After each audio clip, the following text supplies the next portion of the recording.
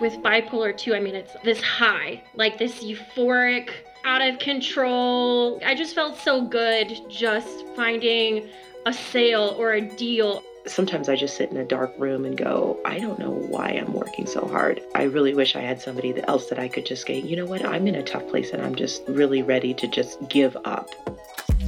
This is Money Confidential, a podcast from Real Simple about our money stories, struggles, and secrets. I'm your host, Stephanie O'Connell Rodriguez, and today our guest is a 40-year-old Virginia-based listener who we're calling Hugh, not his real name. I have ADD and bipolar.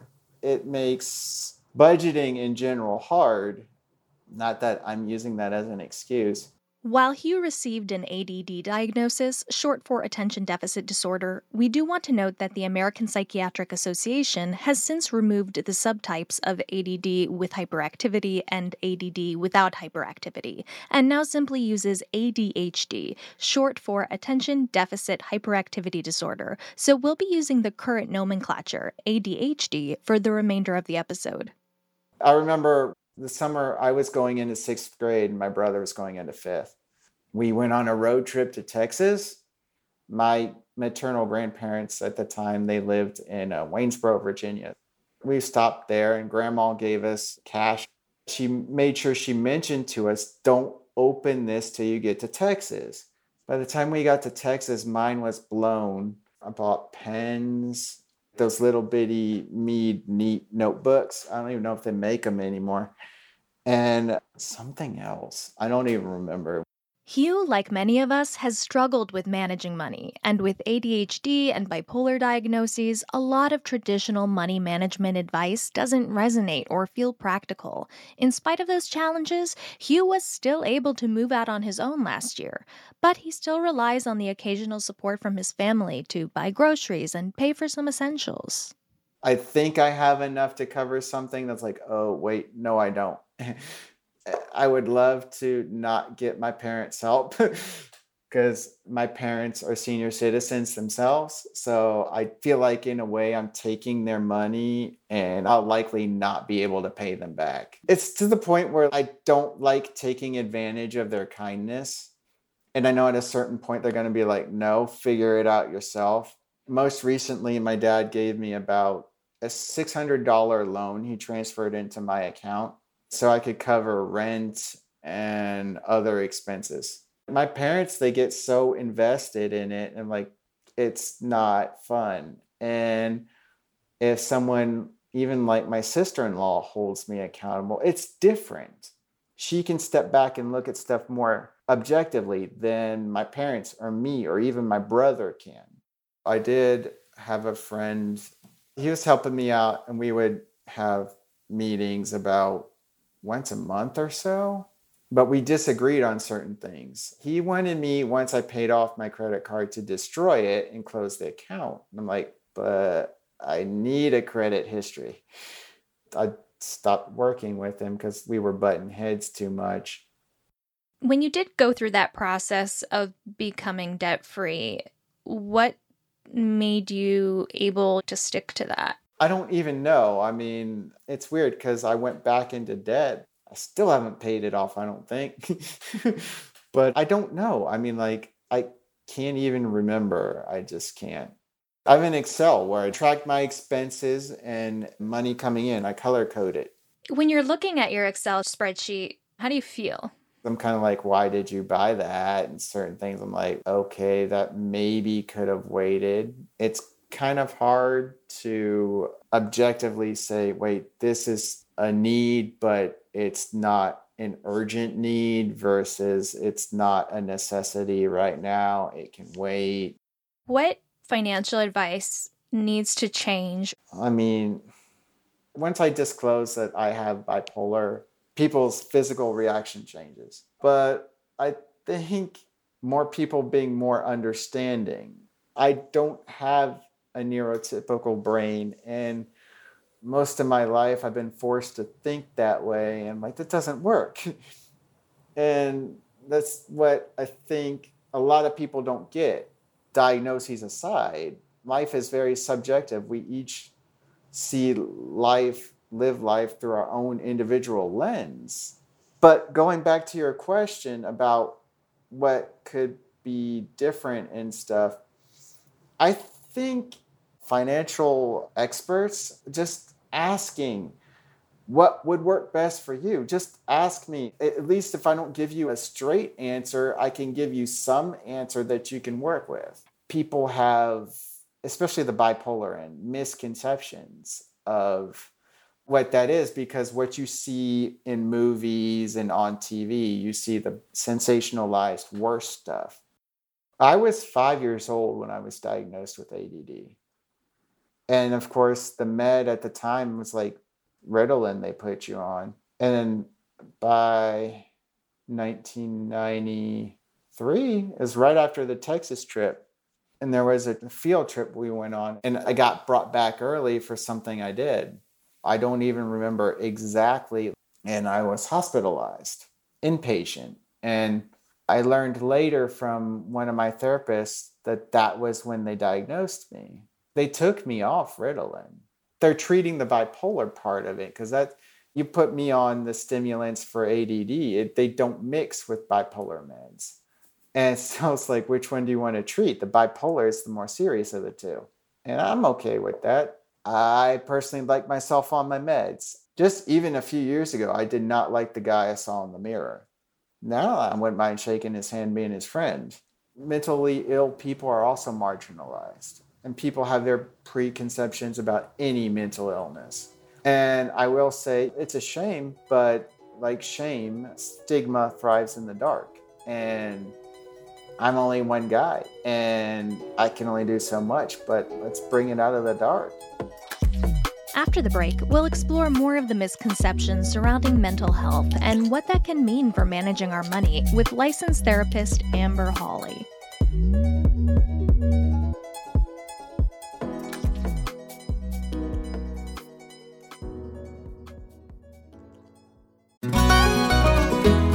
Hey everyone, I'm Sid Evans, editor-in-chief of Southern Living and host of Biscuits and Jam. Since 2020, I've been interviewing musicians, chefs, authors, and other Southern icons about their family traditions, their faith, their favorite meals, and of course, what it means to be Southern. And I'm excited to announce Season 5 of our award-winning podcast. Join me every Tuesday for new conversations with some of the most interesting and influential Southerners around. Be sure to follow Biscuits and Jam wherever you get your podcasts. You can also find us online at southernliving.com/biscuitsandjam.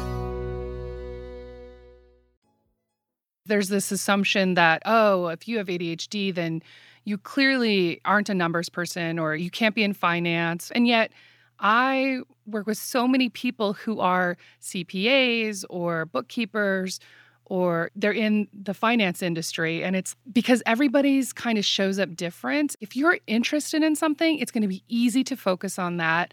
Your ADHD shows up somewhere else. That's Amber Hawley, a licensed therapist who specializes in working with ADHD and neurodiverse individuals.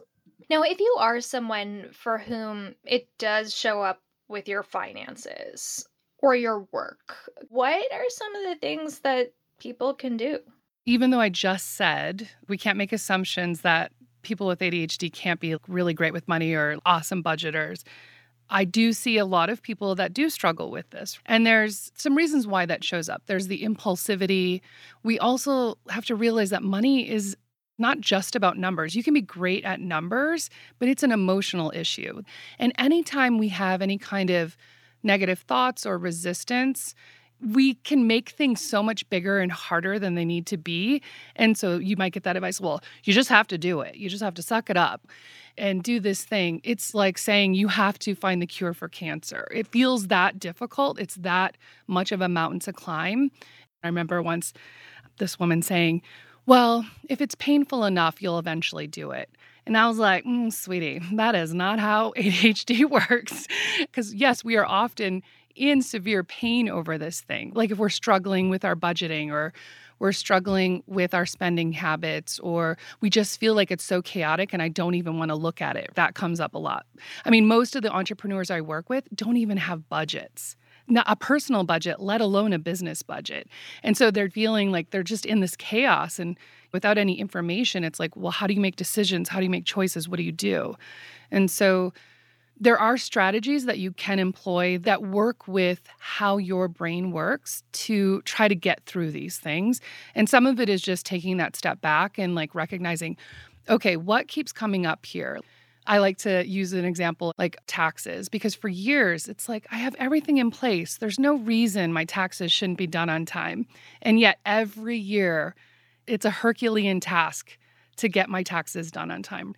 And so I had to figure out, okay, what are the things that I can put in place that make that easier for me and that address that resistance I have? Is that something that you think has to be customized to each person? I think there are some general themes that do work.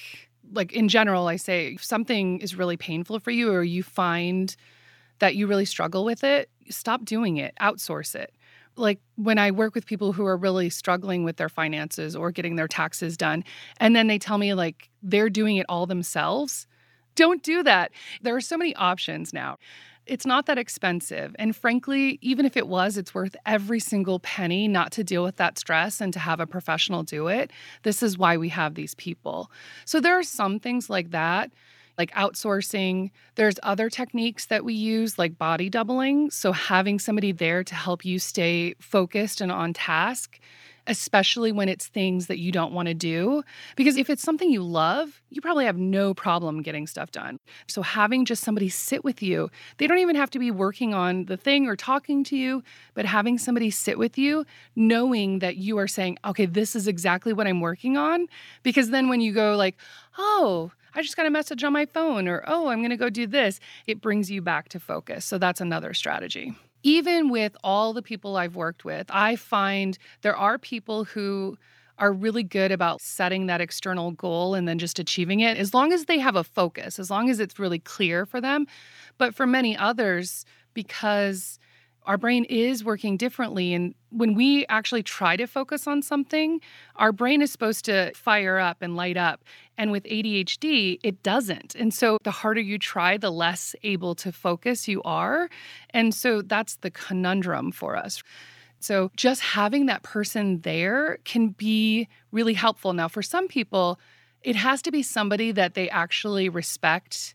For other people, it's like, hey, it could be, Joe Bob off the street. And for other people, it's like, no, I need somebody that I would actually feel bad disappointing to be that person who's with me. I was talking to somebody and we were talking about how even if you have somebody who's supporting you and helping you get stuff done, you say, oh, okay, as soon as I hang up this call, I'm going to send you that email or I'm going to do that thing you just asked me to do. And this is somebody who works for you. But as soon as you hang up, you literally forget. It just completely goes out of your mind.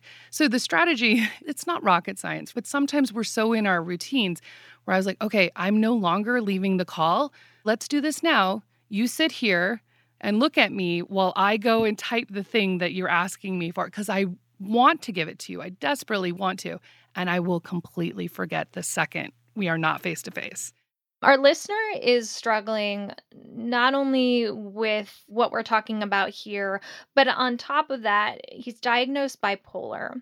Accountability has been useful to him in certain circumstances, but that full transparency of saying, oh, I also have bipolar is kind of difficult because he has had the experience so many times of people's entire demeanor changing as soon as he says that. That's the heartbreaking part. There is still such a stigma around mental health, as even though I'm seeing more and more people being a little more accepting of ADHD, when people hear bipolar, it feels so foreign to them because I don't think it is as talked about. And when it is, I think the examples that are being given are showing people who are manic and just volatile and unpredictable, and that feels scary to people. And so, yeah, there's all these preconceived notions of what that means when not really understanding what people with bipolar actually look like or how they show up or how they are in the world. And I think the key is finding people to support you and unfortunately having to go through kind of a vetting process and making sure that they have the knowledge and understanding of what bipolar is And some people, if they're already in your life, it might be worth giving them resources to educate themselves. But other people, if you're just going around looking for somebody to help support you in the struggles you're having, you don't really want to take the time and energy. Like, it's not your job to educate other people. They should be doing that. So I think I would be looking for providers who seem like they're actually putting efforts into understanding people and understanding what that means. We need empathy for ourselves because we've grown up in this dogmatic understanding of money and how to approach it. And we've heard it for so long that it becomes our own narrative. And so we beat ourselves up. And we have all these stories about how we're not good with money, or all of our scarcity stuff, or all these money mindset issues that we have. And when we have those kinds of resistances or those kinds of pushbacks, that's where I think that neurodiversity comes in and makes it even harder to move forward, because we think like, I have to figure out how to fit into the box by only using options that are in the box, instead of just being kinder to ourselves and understanding like it's okay for us to have our own journey, to have our own priorities, to do it how we want to do it. And in fact, when we're in a place of shame, we don't make good choices. So we kind of need to start with that. And I think that empathy starts with ourselves, and then seeking out people who also meet you with that empathy. If you're going to a financial expert to get support and to get help, and they're being very judgmental, that's not going to be a conducive place for you to make changes. What does letting go of shame look like? Well, it's a huge process. It can show up in almost all of our behaviors and decisions about how we run our life, especially if they don't fit the quote unquote norm of what we think we're supposed to do. It's really about accepting that who we are and what we need is okay. If all you're doing is just beating yourself up, you're not actually going to take that step back and look at it and say, oh, okay, let me reflect on, did this serve me? Was this something that I feel good about in the end? I'm thinking about even impulsive spending. Like, why am I wanting to buy this thing, or why is this important to me? And yes, you can create behaviors or little habits around trying to shut off that automatic loop. But I think ultimately it goes back to, I'm still a good, worthwhile person, even if I like to buy pretty shiny things sometimes. It's not, I'll be acceptable once I start towing the line. It's like, you are wonderful and acceptable right now. And how can you support yourself positively to get your needs met and make the changes you need to make so that you're feeling better? Because obviously, if it's causing you pain, like if you're continually going into more and more debt and it's stressing you out, then that's not helping you either. I also think it's a lot more complex than numbers on a spreadsheet. Yes. And numbers on a spreadsheet do not tell us anything about how good of a human being you are and how you are showing up in the world and what you have to contribute. They're just one metric to let us know about our money. So we talked a little bit about how this kind of neurodiversity shows up in our finances. How do you see it show up in the workplace? Well, it's somewhat similar. It's about this idea that there's one right way to do things. Like, this is the way you should do it. We see this with like, oh, you're so great, you're fantastic, you're so smart and creative, and you do all these great things for the company, but you're always 30 minutes late, and that's a problem for us. And part of me is like, well, I wish some of these businesses would start to expand what their idea of what it means to be like a good employee, or the value that somebody brings to a business.